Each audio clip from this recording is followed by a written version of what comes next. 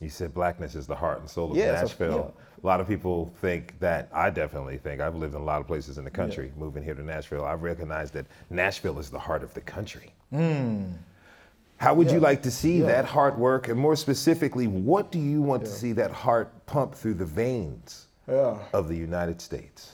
Yeah, I'm like anybody that know me know. I think for this country to move forward, for this city to any state, we gotta figure out the original sin of just slavery, of blackness and the anti-blackness that's going on.